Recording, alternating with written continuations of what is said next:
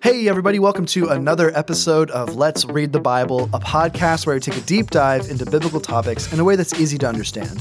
If you would like to follow along, you can download the YouVersion Bible app and subscribe to the Let's Read the Bible Together reading plan. We also have the plan available on our website, grove.church. And as usual, if you're reading along with us or listening along even and you have questions, I would love for you to do us a favor and send in those questions to us. We try to make time every week as best we can and take time to answer those questions. Sorry for the bad sentence, but we'd love for you to send us those questions. There's two ways you can do it. One is via email. The email address is info@grove.church. Make sure you put in the subject line, it's a Let's Read the Bible podcast question or podcast question. So we make sure that those get sent to us directly. Or the other way you can send us those questions is a direct message on the Facebook. And yes, I said the Facebook. Facebook. We are the Grove Church in Washington State. You can find us on Facebook and send us your questions via direct message there. So this week we are continuing our conversation through the book of Matthew and through the book of Job. And I really do hope that you enjoy it. I know Evan said this at the end of our last podcast. We felt like we went a little long, but there's just conversations that sometimes take a long time. So I don't ever feel bad about going long. That's just me. But we got to intro Job last week. We get to continue Job this week, and I'm just as thrilled as I know you are. But before we jump into Job, I'm going to actually hit us up with the Matthew content first. We are going to be reading chapters 16 to 24 this week. And just a quick recap and reminder, the way that I've kind of taken is what the essence of the New Testament breakdown as far as how the book of Matthew breaks down to the three parts. The first part was the person of Jesus, chapter 1 through chapter 4:17, which we hit last week. Part 2 was the proclamation of Jesus. In essence, his coming out as the Messiah, his ushering the kingdom. And we saw that in chapter 4, verse 17 to 16, verse 20. So we're going to hit the last part of Jesus' proclamation about who he is and what he's come to do and the identity of who he is. And then we're going to hit the bulk of part 3, which is the passion and authority of Jesus and how the essence of the New Testament breaks it down. And so chapter 16 to 24 is our content this week. We'll start off right away as we jump into chapter 16, just talking about the identity of the Messiah. This is where part of this section is where we see Peter confessing that Jesus is the Christ, the Messiah, the Son of God. And we see this moment where, I've heard it all the time growing up in church, but this idea of Jesus asked this question to his followers, who do you say that I am? First he asked, who do everybody say I am? And they compare him to a prophet, a great teacher. And then he turns the question on his disciples, says, who do you say I am? And that's where Peter says, you are the Christ, the Son of God. Which is probably is that his high point in the Gospels, Peter? It's pretty close, not counting Acts. I would say his high point is more that moment of faith of walking in water. Yeah. That'd be my perspective. But either way, it's a significant moment. Mm-hmm. And Jesus even affirms that's not been revealed to Peter because of Peter, but that's been revealed to Peter by the Holy Spirit and bringing a greater revelation. So we see this moment in chapter 16, not just of the identity of the Messiah, but then you also see the flip side to it in chapter 16, 21 to 17, 27. Is this idea that the Messiah is going to suffer. And he foretells his death and resurrection twice in this section. And it's pretty remarkable that the disciples, he has to repeat it multiple times because the disciples don't get it. Right. It doesn't make sense to them. And so he's hitting that point. He'll talk about, I'm going to sacrifice. There's going to be suffering that I have to deal with. I'm going to, die and raise again. And that's part of this section too. In fairness to the disciples too, I think Jesus so often speaks in parables and riddles that I can imagine that's that true. When he's like, I'm going to die and rise again, they're just like, I wonder what he means by that. Like, what's he trying to tell us when he's actually just trying to straight up tell them no, like literally, I'm going to die and rise again. Yeah. Well, and I even love, this is something we've just gone through as a church, a couple different, sessions of our discipleship season at the church. But the book of Irresistible by Andy Stanley, one of the things that he actually says in the book is Evan, I think you've said it in a message. I've said it at different times. But if my brother were to tell me, or someone that I follow were to tell me, hey, I'm going to die and rise again, I'm going to look at my brother and be like, what? Who are you? What do you, and not to be crass about what are you smoking? What are you doing? Are you high on something? There's something off with that statement. And so Jesus, with his closest followers, his closest disciples, he's having these dialogues. And so it's not surprising to me that there's a lot of confusion, I think, that the disciples don't understand. And so But this is part of that passage. So you see these interactions with the disciples, and you see Jesus have these moments of, hey, this is going to happen. Just trying to prepare his followers, trying to prepare his disciples that this is going to happen. So, and again, we know this, and he attaches the suffering idea of the suffering servant, the suffering Messiah. This is what the Messiah must do and go through, and he's beginning to reveal who he is, and he's bringing his followers along. We also get probably one of my favorite exchanges in the book of Matthew is this moment of the transfiguration, but then also they come down from this mountain of Peter, James, and John. Jesus takes them up to this mountain, and this transfiguration moment happens where Moses and Elijah and Jesus is transfigured. It's one of like the divine moments that exist in the Gospels. Jesus is fully man, but there's also divine moments. And this is one of those moments. And so Peter, James, and John are there just in awe. Peter makes a suggestion, hey, we should build shelters for you three. And almost like a memorial, a way to remember, but also at the same time, they desired not to leave that moment. And so that was part of the reason besides shelters, like, hey, we're going to build shelters for you. And Jesus like, no, there's still work to be done. We got to go down the mountain.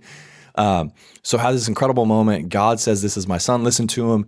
And then they come down from the mountain. This is what I want to read real quick, because it's such a challenging and profound passage, but I think it's so significant and pretty brilliant when it comes to this portion. Right after transfiguration, Peter, James, and John and Jesus walk down this mountain where they had just been pulled aside, where Jesus interacts with Moses and Elijah. And it says this in chapter 17, verses 14 to 21. It says, and when they came to the crowd, so they came down this mountain and there was a crowd present. So they came to the crowd. There was always a crowd. There's always a crowd, right? Until he told them to pick up the cross and follow him, then they started leaving him. But True. It says this, a man came up to him and kneeling before him, this is Jesus that the man was kneeling to, said, Lord, have mercy on my son. He has seizures and he suffers terribly. For often he falls into the fire and often into the water. And I brought him to your disciples and they could not heal him. And Jesus answered, O faithless and twisted generation, how long am I to be with you? How long am I to bear with you? Bring him here to me.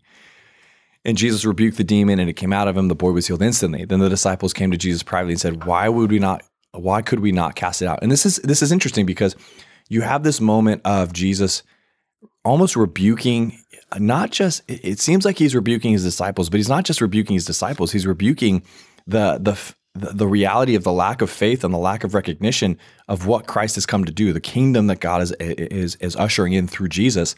And so he's in this moment of frustration of like, I'm done. Like, let's go. Like, let's see my kingdom come, like God's kingdom come. And so he rebukes the demon. It comes out. The boy is healed instantly. And then the disciples like, why couldn't we do it, Jesus? And so Jesus simply said, because because of your little faith. For truly I say to you, if you have faith like a grain of a mustard seed, you will say to this mountain, move from here to there, and it will move, and nothing will be impossible for you. And the interesting thing here is it's not about the quantity of faith. It's not about, I need a lot of faith over a lot of time, but it's about like the deep assurance of God, you can do anything and you've given authority to me. And remember, this is after Jesus has sent out his 12 disciples. So they've already operated in ministry at time. They've already done certain things. So they come to this moment where they can't uphold or can't execute, and it's a bad way to say it, but they don't see this deliverance happen for this family and for the son. But Jesus is really intentional to draw back to them and to himself. It's by faith in me and what Christ is doing. And so, yeah, I think it's not a coincidence that the disciples really don't begin their ministry in earnest until after the resurrection and the ascension. And I think it's this idea of, like we just talked about how, like, when Jesus is saying, I'm going to die and rise again, they don't really get what he's saying. I don't think the disciples truly understand who Jesus is. And I don't think it clicks with them until the resurrection happens and all of a sudden, like, wait a second. And I think they kind of, this is another thing I'm fond of saying when I speak and just in general. It's one thing to academically know something. It's another thing to really believe it in your heart. And so I think, like, when Peter declares you are the Christ, the Son of the living God, that's something that he's saying. But when does he actually start to truly understand, like, oh, this is true. Like, no, this is actually something I fully believe. Yeah. And I think it also shows there's a dependency of the disciples on Jesus right now. They have Jesus present. They're learning from him. He's their rabbi. He's their teacher. He's the one that they're devoting their life to follow and emulate and model. But Jesus's point throughout his ministry is there's one coming that's greater.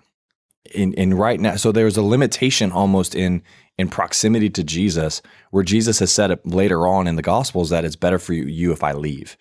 And so they don't understand the significance that's needed to see God's power move without the Holy Spirit. Like there is this lack of understanding and awareness. And so Jesus is in this dual tension of trying to lead and guide, but at the same time release and see his disciples do and model the life that he's lived. So there is this recognition in me, even after I'm processing, this week or whatever with this passage, is the tension that exists in the safety net that is Jesus, but the call to go through the empowerment of the Holy Spirit, I think, is really significant.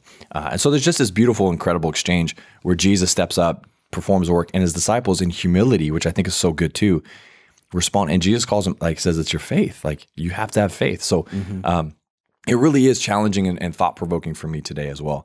But anyways, we'll move on. It continues in chapter 18 to 20 where it talks about the community, the kingdom of the Messiah. This is probably one of the more, I had not caught this before in the book of Matthew, but the whole idea of who's the greatest in the kingdom. There's in chapter 18, we're going to see this argument breaking out among Jesus' disciples is like, well, who's the greatest? And they have this discussion, this argument about who they think will be greater. And Jesus just kind of explains to them, like, serve. Like the greatest among you will serve, be the last and will serve. And then we fast forward to chapter 20 in this section. And we actually see this mother's request in chapter 20 I want to read because I don't know if I ever picked up on the chapter 18 connection to chapter 20, but it says this: then the mother of Zebedee's sons, which is James and John, also referred to as the sons of thunder. Great nickname. Sons approached him with her sons. So in essence, she brings her sons to Jesus, kneels down and to ask him for something. What do you want? He asked her. Promise, she said to me, that these two sons of mine may sit one at your right and the other on your left in your kingdom. In other words, the mom is asking Jesus for these two individuals to be the greatest in the kingdom. That's what she's asking. By having, say, in the kingdom where you let him sit on your right and your left, it's a seat of honor. It's a seat of authority. It's a seat of high visibility. And so she's asking on behalf of her sons that he give them permission to sit on the right and left. Jesus answered her in verse 22 says this: you don't know what you're asking. Are you able to drink the cup that I'm able to drink? We are able, they said to him. If only they knew. He told them, you will indeed drink my cup, but to sit at my right and my left is not mine to give. Instead, it is for those for whom it has been prepared by my Father. When the 10 disciples heard this, they became indignant with the two brothers. Fair enough. Absolutely. They just had this argument among themselves. Jesus, I would say lovingly rebuked them about what it looks like to be the greatest in the kingdom. Then the mom jumps in and asks Jesus on behalf of her two sons. And so then the other 10 is like, what's going on? Like I could just see this this brotherly squabble or whatever break out. And so Jesus called them over and said, the rulers of the Gentiles lord it over them, and those in high positions act as tyrants over them. It must not be like that among you. On the contrary, whoever wants to be great among you must be your servant. Whoever wants to be first among you must be your slave, just as the Son of Man did not come to be served, but to serve, and to give his life as a ransom for many. And so not money.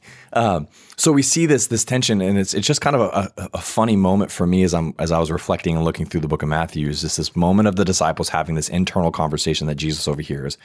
The mom makes it a public conversation with her two sons, and then Jesus' statement is much the same: serve. The first will be last. We'll see continue the idea of kingdom community. Chapter 21 to 23, we'll see Jesus, the Messiah, asserts his authority over Jerusalem. This is where the triumphal entry comes into play. This is where we see him begin to clear out the temple and talk about the temple. Go ham, you might say. Yep, go ham on. Yep, go ham. That's so funny. I think it was a couple weeks ago you said that. I was like, what? And then we see this too, and I think it's interesting. The cursing of a fig tree, and it's interesting because you see this account also in the book of Mark about cursing a fig tree, but it's very concise in the book of Matthew. It's more chronological, meaning it happens. The cursing potentially happens. I think one of the scholars that I read was saying it was like a Monday is when the cursing happened, and the disciples didn't see the fig tree till Tuesday. Matthew just combines the two things to give you a quick, concise thing.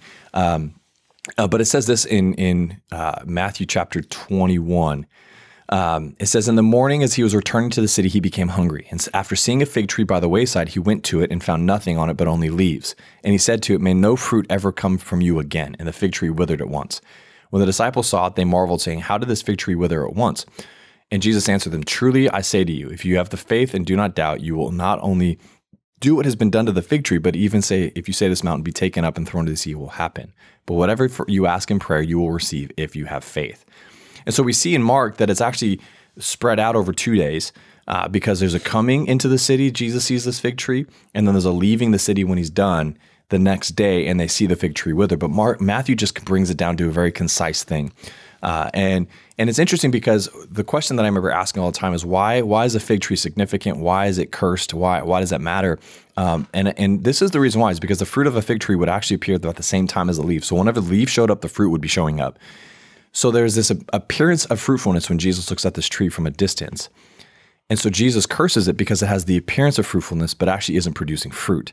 And there's a powerful symbolism here for us today, for the disciples in that moment too, of we can have the appearance of fruitfulness by the outward appearance and the outward acts, but the fruitfulness really exists from a healthy inward, spiritual, robust discipline and lifestyle. And so it's this tension that I think it's so profound, and I almost feel really kind of inferior for a moment, but just to remember, like, okay, God, it's not about my outward, it's about my fruit. And so, Lord, even in those moments, I feel like I'm not producing fruit. Help me to be healthy enough to produce fruit in the right time so I don't have this appearance. So anyways, Jesus curses it because of the appearance of fruit, but no fruit is actually there. And so it wasn't just, I hate this tree, curse you tree, but it was also very symbolic. Thank you. Symbolic moment that Jesus had with his disciples going into the city and coming out of the city. You see controversies in the temple court. He's being questioned and challenged. And this is where you start to see this passion and authority come into play. Obviously, in chapter 16, we start that, but you see more and more his authority as the Messiah is coming to the front. His controversial moments with the Pharisees and religious leaders is coming to the forefront. So you see that through, and he point blank 7 woes. This is a very phenomenal thing where he point blank calls out the Pharisees and speaks 7 woes over them. And then we have this moment that he laments over the city of Jerusalem. And this is the last thing I'm going to read. It's only a couple of verses in chapter 23, verse 37 to 38. And he just says this. He says, "O Jerusalem, Jerusalem, the city that kills the prophets and stones those who are sent to it. How often would I have gathered your children together as a hen gathers her brood under her wings, and you are not willing? See, your house is left to you desolate." Jesus has this moment that he just obviously laments, because that's part of what the heading is. But he cries out for the city of Jerusalem. This is the city of God. This is the city that was meant to be a light shining on the hill. This was a city that was meant to be established as an influence, as a representation of God's favor, God's provision, God's call. And they're rejecting God's people. They're rejecting God's prophets and God's voice. They've rejected him. Yeah. And it's also kind of a prophetic thing where he's knowing what's coming. And he has this moment of lament where he cries out and he's sorrowful over his people's rejection and their wandering away from God's call and God's election, I guess, if you can say it that way. And there's been 2 times in history where people in our faith tradition, I guess you could call it, have really loved a city like this, and it's been Jerusalem and Rome. And both times it doesn't work out too well. I think there's almost idolatry might be the wrong word, but it's this idea of, before Jerusalem falls to Babylon, there's this idea that, no, it's God's city. It's never going to fall. Mm-hmm. Like, he's always going to protect it. And God's like, hey, listen, it's a city. And then with Rome, it's the same way, where I think it's Augustine who has to write, and he's explained to people like why, Rome can fall. It's not like it's not the end of Christianity, but for a lot of people, it was like that was now the new center of Christianity, and now it had fallen to the Visigoths, maybe. I don't remember. Alaric was the guy's name, but it's just this whole idea of, we always slip into the very human temptations to idolize things over God and I think part of it is just because it's God's, it's hard to comprehend. Yeah. And we want something a little bit more concrete, I suppose you could say. But, whether it's the golden calf or any number of different things, Baal, not Molech. Molech's the worst. He's the worst of the worst. But yeah, I think we constantly find ourselves slipping into that temptation, even in a modern sense. Yeah. And I mean, bring it to the modern day. Absolutely. I think we in our Christian faith at times think that God has established, dare I say it, like as America. Like, yeah, it's true. Some people we have this perspective like we are God's blessed nation, and America can fall just like Jerusalem did, just like Rome did. God does not, and this is the beauty of, and one of the things I appreciate that we even as a church body wrestle through the idea, or the whole idea of the church. Like the church is not a building. Just like God's people is not a nation, and that's what the Gospels is revealing, is not just this election that exists for a people of God, but it's all nations are a people of God, and He calls us to Himself. And when we prioritize or place a nation up as God's chosen instrument, we miss it because it's not about a nation; it's about God's people across the world, around the globe, ushering in His kingdom through grace and love and truth, and being able to see that play out, because there's only times. I mean, there's only short windows of time. So there was one time where God made a covenant with a nation, and that was Israel, and it's over now. Yeah, that's called Old Testament, and that was it. Mm-hmm. Yeah. So, anyways, we see this lament, and I think it's very powerful and significant to stop and reflect about. Man, Jesus is really heartbroken over His people because they've rejected Him. It's not even the nation of Israel or the city itself, but it's as a people, you have rejected me. You have rejected God. You have done your own thing and gone your own way and held tightly to the wrong thing. And so you see this lament that exists in Christ's 2 verses of his lament there, his cry out, his prayer. And then we wrap up this week with chapter 24. This will tell the foretelling of the destruction of the temple. He's going to say this temple is going to be destroyed in 3 days. It'll be built again. It's kind of a controversial statement with the Pharisees and the religious leaders. He talks about the signs of the end. This is also where we get the passage where it just says, no one knows the time or the day when God returns. No one's going to know that. So, and all the things that I used to laugh at. But Aaron, I found the code in the Bible. Yeah. I know exactly when He's coming back. Nope, not true. So very blatant. Jesus is very blatant that no one's going to know the day or the time when Christ returns, when He will return, where God shows back up. It brings back the fig tree illustration, not from Jesus' blessing or cursing of the fig tree, but He talks about the fig tree and the reality of the lessons we can learn from it. Agriculture is a big thing in ancient times, so Jesus leverages that too. And so that's kind of where we wrap up the book of Matthew this week. Next week, we'll actually finish the book of Matthew, but that's kind of a quick overview of Matthew for this week's readings. There you be. Well, before we continue on into Job, if you've been enjoying this podcast and you'd like to help us out, what would really help us out? A nice review, listeners. A 5-star review.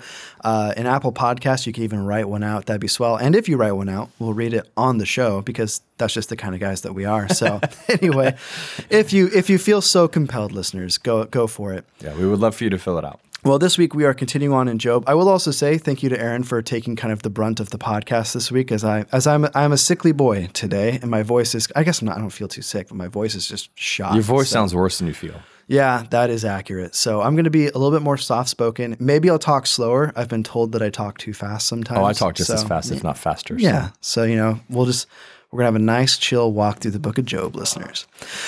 So this week we're still knee-deep, waist-deep in the arguments of Job and his friends, and we meet Zophar. Zophar is kind of the worst. Eliphaz is the kindest of the friends, and obviously he goes downhill. By the time you get to his third speech, you're like, dude, what are you even talking about right now? Bildad is kind of an interesting character. Where Eliphaz kind of appeals to revelation. Like in his first speech, he has this whole bit about how he feels like God revealed to him truth in the midst of a dream, which I actually do think that God might have shown something to him, but I think he just misinterprets it. Bildad kind of appeals to the wisdom of the ancients. Is kind of his whole shtick. And then he's also, it's just a weird character trait, but he just loves plants. So like, I don't know, he's a botany enthusiast, but almost all of Bildad's metaphors are, it's like this plant, Job, or like this plant, this roots. So whatever. Zophar, he just kind of jumps right in. He's not really polite at all. And this could either be because he's probably the youngest, because it makes sense that they speak in the order, because that's kind of just what you would do in ancient Semitic culture. So maybe he's a little bit more brash than the other two. It could also be that he's been sitting in silence listening to Job refute the other friends. And so by the time it gets to his turn, he gets mad. So maybe he's not like, fully the worst. Yeah, maybe he's not as bad as we actually think he is, but yeah, perception's almost everything. So that's a big thing too. So good old Zophar. Oh man. So anyway, where Eliphaz and Bildad at least start off polite, Zophar just gets aggressive and he stays aggressive the whole way too. Come at me, bro. But also I love that he's not the smartest of the friends either. And because I'm just going to read this for you listeners, and let's see if we can spot the logical flaw in his argument here. He says, "For you say, my doctrine is pure, and I am clean in God's eyes, but oh, that God would speak and open his lips to you, and that he would tell you the secrets of wisdom, for he is manifold in understanding. Know then that God exacts of you less than your guilt deserves." All right, so that's point number one. Point number two, this is the next verse. "Can you find out the deep things of God? Can you find out the limit of the Almighty? It is higher than heaven. What can you do? Deeper than Sheol. What can you know? Its measure is longer than the earth and broader than the sea." So in the first verses, Zophar's like, listen, here's the deal with God. He's actually doing less than what you deserve. What he's implying there is that he knows what God is doing. And then in the next verse, he's like, you can't hope to know what God is doing. So I don't know. I just think it's funny because Zophar's just kind of, I don't know. He's just throwing spaghetti at the wall and seeing what sticks. Hey, sometimes you have to, okay? Sometimes you have to throw stuff at the wall and just let something stick. Mm-hmm. Doesn't always work. But. Oh, man. So Zophar's first speech, it concludes the same way as the other two friends. They all, this I think is important. They all offer Job a way out, and they call on him to repent. And again, the speeches kind of go downhill.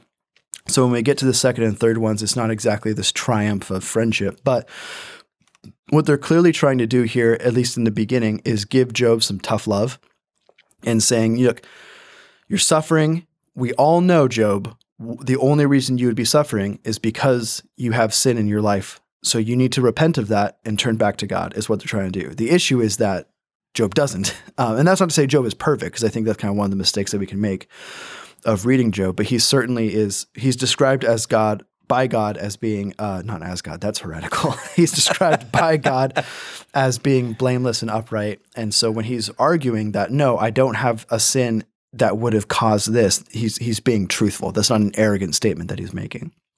And I put, of course, this would actually be good advice if Job were a sinner. So if Job actually was the man that his friends think he was, they would actually be doing the most loving thing for him in this moment for calling on him to repent. And we talked about this a little bit last week, but it's a very subtle temptation, because if Job were to lie and repent of something that he didn't do, in order to just get God's blessings back. And that's the way it's framed. All of the friends frame it as, here's your suffering that you're going through. If you turn back to God, then this will happen. And they just talk about his life being restored. They talk about the joy that he would, all these different things. So the implied motivation for Job to repent would be, get back what God used to give you. And if Job did that, the Satan would be proved right, and God's honor would actually would be at risk there. So it's interesting. In chapters 12 through 14, Job replies to the assertions of his friends, and so this is the end of the first cycle and kind of the kickoff of the second. He reminds them of who he is, and so again, like, his claims aren't arrogant. Like, Yahweh has declared that Job is blameless and upright.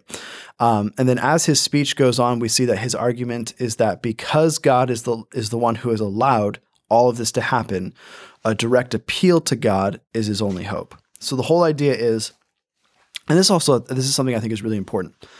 The Satan is a major character in the beginning of the book, and then he's never heard from again. Mm-hmm. And so it is assumed by all of the friends, and I should say correctly assumed, that this stuff is happening because God has allowed it to happen.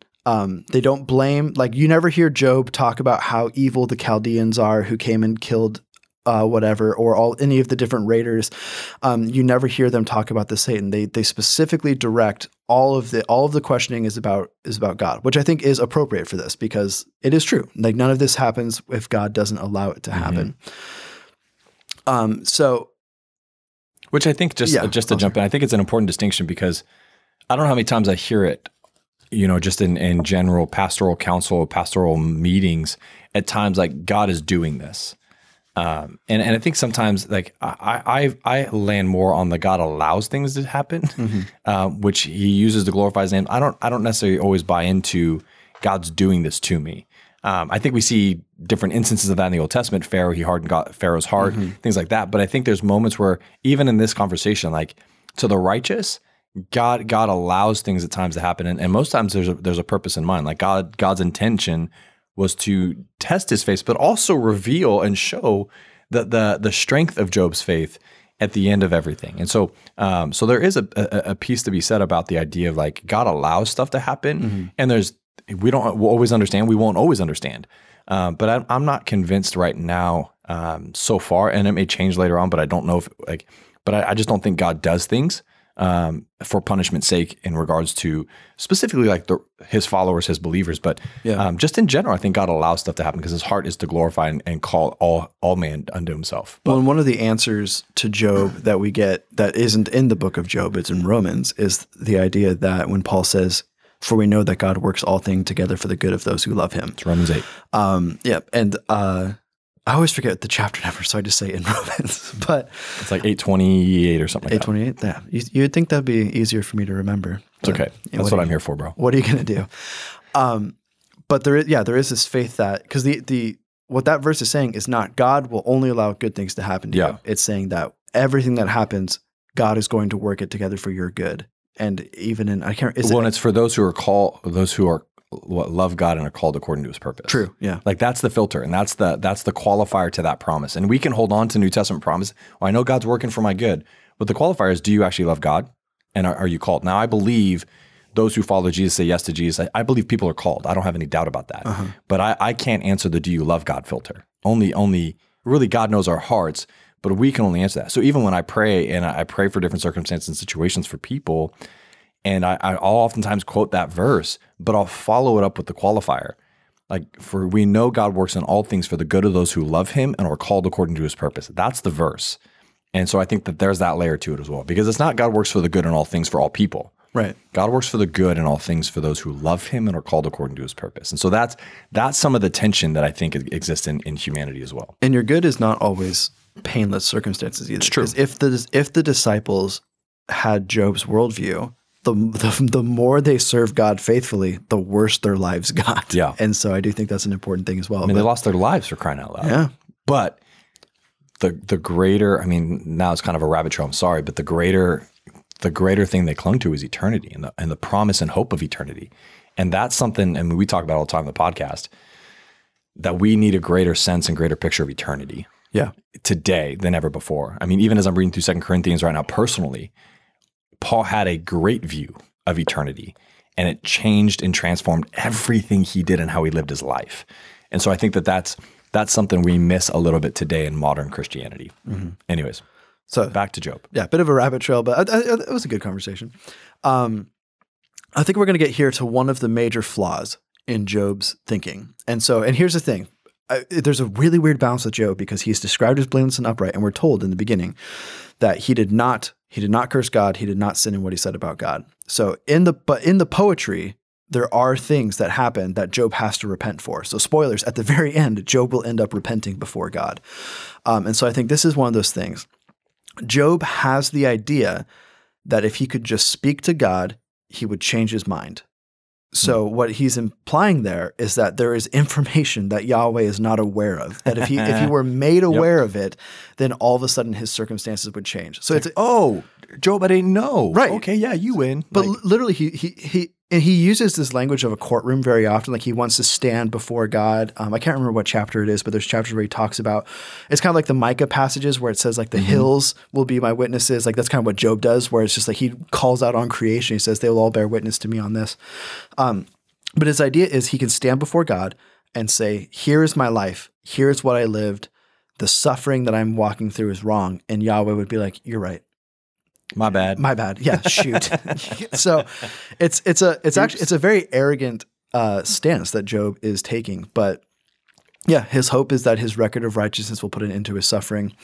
In chapter 15, we kick off the second cycle of speeches. And then here's the deal. The decorum that Eliphaz showed in his first speech is decidedly lacking here as he begins. So this is how he starts it off. And this is Eliphaz speaking to Job. He says, should a wise man answer with windy knowledge and fill his belly with the east wind? Should he argue in unprofitable talk or in words with which he can do no good? But you are doing away with the fear of God and hindering meditation before God. For your iniquity teaches your mouth, and you choose the tongue of the crafty.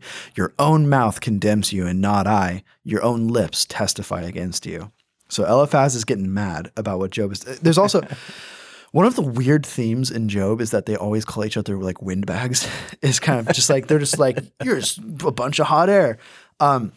There's also maybe when I was researching all this, the east wind is really interesting to me because, and this will come as no surprise to you, it's in Tolkien. And so there's like, in the passage where Boromir dies, they all, spoilers, they all, what? I know, they start to sing about the different winds. Like they do a lamenting poem for Boromir. And the last one is like the east wind. And Gimli's like, oh, I'm not going to sing about the east wind. And then that's it. But that's where they leave it. They don't ever explain what's happening. Yeah. And so in that world, it's because, east is where like kind of the evil is.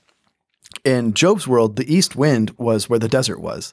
And so when the wind blew in from the east, it was actually bad for crops because there was no nutrients. There wasn't very much moisture. It was just a dry wind that was at best useless, at worst could actually damage your crops. And so when he's saying that you're full of the east wind, he's basically saying that what you're saying is just pointless and damaging. So it's kind of, and then. Well, and there's symbolism throughout the Old Testament anyway as well that talks about the winds. And there's, I wish I knew it off the top of my head. I remember doing this, kind of worked through it a little bit years ago.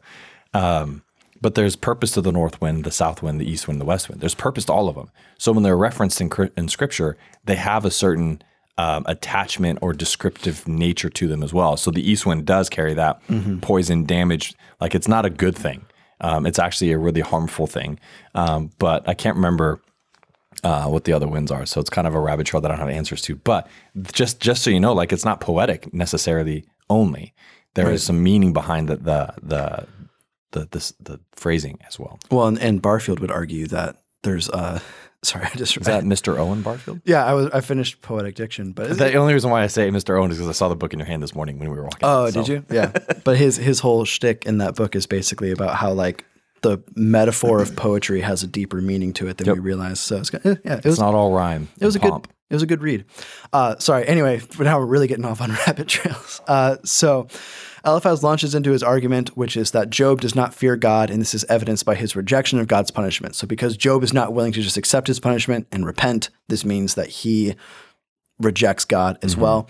Again, Eliphaz will not even consider for a second the idea that Job is innocent in his suffering. That is not a thing that he is willing to, that's not a place he's willing to go. Here's what's interesting. He makes some correct points in his speech when he claims that no one can be righteous before God. However, he doesn't follow this argument to its logical conclusion, which is therefore they would actually all deserve Job's suffering. So Eliphaz makes some correct points because he literally talks about how can a man be in the right before God? And the answer really is without Jesus, well, you can't. But Eliphaz he doesn't take that point to its logical conclusion where he would say, well, actually, then none of us are in the right before God. He's kind of only using that for Job there in a little bit. And then he launches a new tactic, and this is what all the friends are going to do in the second speeches. They describe the wicked person. So there's the wicked man is kind of a character, and they're like, oh, let me tell you about the wicked man. And then you can kind of imagine them being like, after they describe it, it's like, now Job, does any of this sound familiar to you? Because they're kind of, what they're trying to do is show Job that he is the wicked man because this is the fate. It's asking for a friend kind of vibe. Yeah, it's a little. I'm speaking on behalf of a friend. It's a little passive aggressive, but this is just to give you an example. So this is in 15, starting in verse 20. The wicked man writhes in pain all of his days. Through all the years that are laid up for the ruthless. Again, remember, Yes. Job is in pain currently. Yes. Like this, he's pots. Yep, he's scraping pottery on his sores. Dreadful sounds are in his ears. In prosperity, the destroyer will come upon him. Okay, hey, Job, you were in prosperity, and the destroyer came for you. Similar? Yes. He does not believe that he will return out of darkness. He is marked for the sword. Job thinks that he's going to die soon. He wanders abroad for bread, saying, "Where is it?" He knows that a day of darkness is ready at hand. Distress and anguish terrify him. They prevail against him like a king ready for battle, because he has stretched out his hand against God, and he defies the Almighty, running stubbornly against him with a thickly bossed shield, because he has covered his face with his fat and gathered fat upon his waist. Well, that's just hurtful, but all right. And has lived in desolate cities and houses which none should inhabit, which were ready to become heaps of ruins, much like Job's place probably looks like right now. He will not be rich. His wealth will not endure, like Job's wealth, nor will his possessions spread over the earth. He will not depart from darkness. The flame will dry up his shoots, and by the breath of his mouth he will depart. It almost feels like his friends are taking his circumstances and saying, "Hey, this is indicative of a wicked man," and it's almost they're not even trying. They're just recounting everything going on with Job in that moment and saying, this is all wicked, and this is the results of a wicked man. I know they're trying to allude to the fact that he's a wicked man, but it almost feels like it's no effort. They're like I can sense their frustration in not being affirmed as being right. Right. And so they're just now starting to like poke and become more pointed and say, you know what, you are wicked, and this is why. Look at your situation. And they're not even offering comparison or grace is what it feels like. Mm-hmm.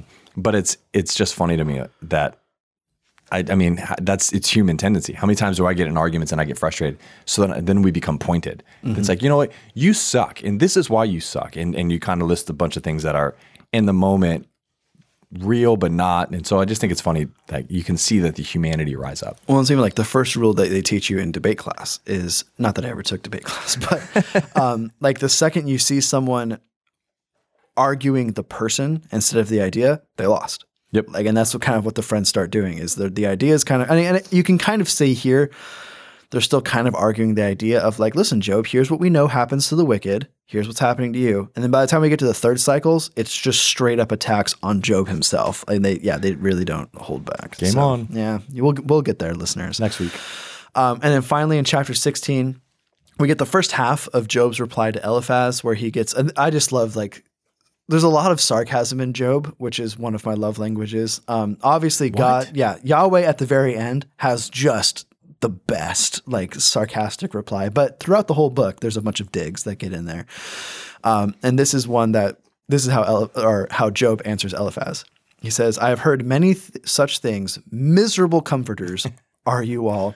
Shall windy words have an end, or what provokes you to answer?" So basically there he's saying, first off, thanks for the comfort, pal. And then you're such a good friend. And then he goes, speaking of the east wind, will your windy words have no end? So basically, after everything Eliphaz just said, Job is essentially saying all of what you said is just worthless in wind as well. He says, "I also could speak as you do if you were in my place. I could join words together against you and shake my head at you. I could strengthen you with my mouth, and the solace of my lips would assuage your pain. If I speak, my pain is not assuaged, for if I forbear, how much of it leaves me? Surely now God has worn me out. He has made desolate all my company."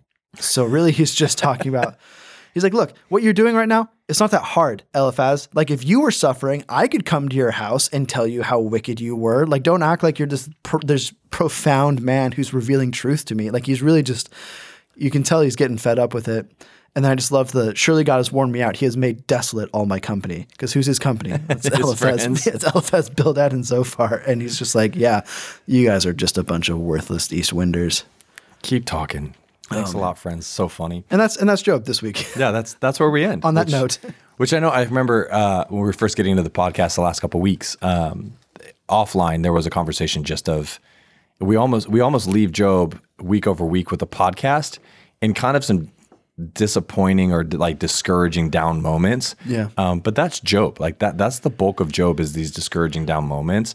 And I love the authenticity and it's humanity. I mean, you see Job in these sarcastic rebuttals that are meant to be pointed digs because he's just as hurt or annoyed and frustrated, and then he's getting comments. So it's just, you just see a lot of the humanity, but at the end of the day, it's really the story as a whole is really significant to us today. And so it kind of leaves us in these downer moments, but it's going to continue in the coming weeks. Well, one last thing on Job. Like, we said this last week, but it's so honest with grief. Because if you've ever walked with someone who's walking through grief, or if you yourself has ever walked through grief, it's not, people kind of think of it as you get really low and then you just kind of get better and better and better and better until you're good. Yeah. And really, it's a roller coaster. Yep. Like, you have good moments, you have bad moments, you have moments like, and same with Job, right? He has moments where he says, I know that my Redeemer lives. Even though he slay me, yet will I serve him. And then he has really low moments where he's, I wish I was never born. I wish God would just kill me. Like, and they're all intermingled. It's not like the triumphant moments are at the end and the low moments are at the beginning. It's a really true picture of a man processing through extreme grief. Yeah. And I love the honesty that's in the Bible there. Yeah. And I, as much as the Friends get a bad rap, and I know you said this last week, I do think there is something significant about being present. Yeah. You know, the 7 days of silence. I think there's something significant about in the midst of grief, because, and I say this from I guess a pastoral perspective, in the sense of, like, when we have friends that are suffering and going through deep grief, oftentimes we feel ill-equipped or unprepared to be able to meet them and help them. But the greatest help we can offer sometimes is not words that we speak, the presence that we give. And just being present, just loving, just sharing. I mean, I think it's really important to understand the value of proximity.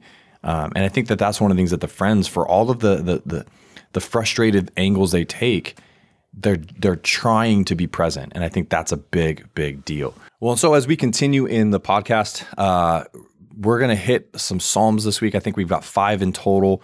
And so I'm just going to give us a quick overview of each Psalm because we're going to be reading them, like I said, this week. So we start with Psalm 56 this week. And this is a Psalm that we can take to be an individual lament, but also as a Psalm of anticipated thanksgiving. In other words, it's anticipating God's provision and the thankfulness that comes with it. So it's not just a lament and a crying out for, God, this is my situation, but God, I love you and appreciate you. It's the intention and the anticipation of thanksgiving. The description of troubles and prayers taken up into gratitude that God has heard, which I think this is so cool. God has heard them, heard the individual, heard the group, and he will act. So it's an anticipation and a trust that God is listening. God hears you, but God will also act on your behalf.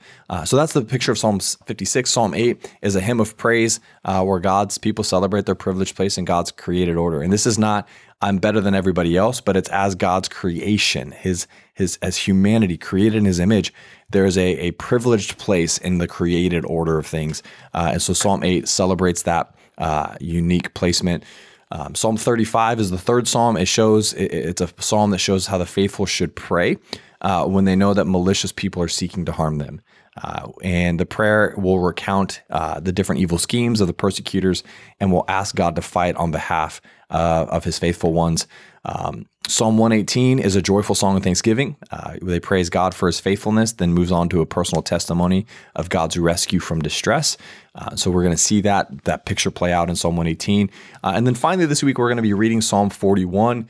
And this is a lament in which a person who fulfills his responsibility to the poor, but yet is suffering severely, prays for God's help and vindication.